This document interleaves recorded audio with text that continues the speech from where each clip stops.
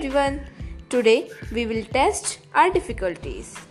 One day my friend came to me and said, "Yeah, life is full of difficulties and problems." Then I replied, "Okay, but what can I do for you?" She said, "Please give me a solution for my problems." Then I said, "Okay."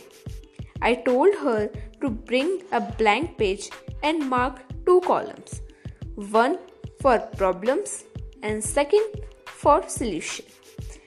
Then write all your problems on the one side of a blank page. Then draw a margin and now write solution and think that is this problem is really difficult? Ask from your inner soul.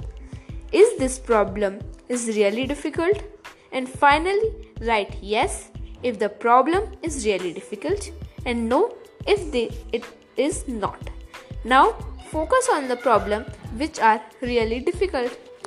Try to find the solution. If you give yourself 1 point, and if you didn't get the solution, reduce 2 points.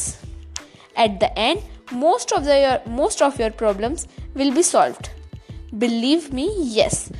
Always remember, things are not big. We made them big.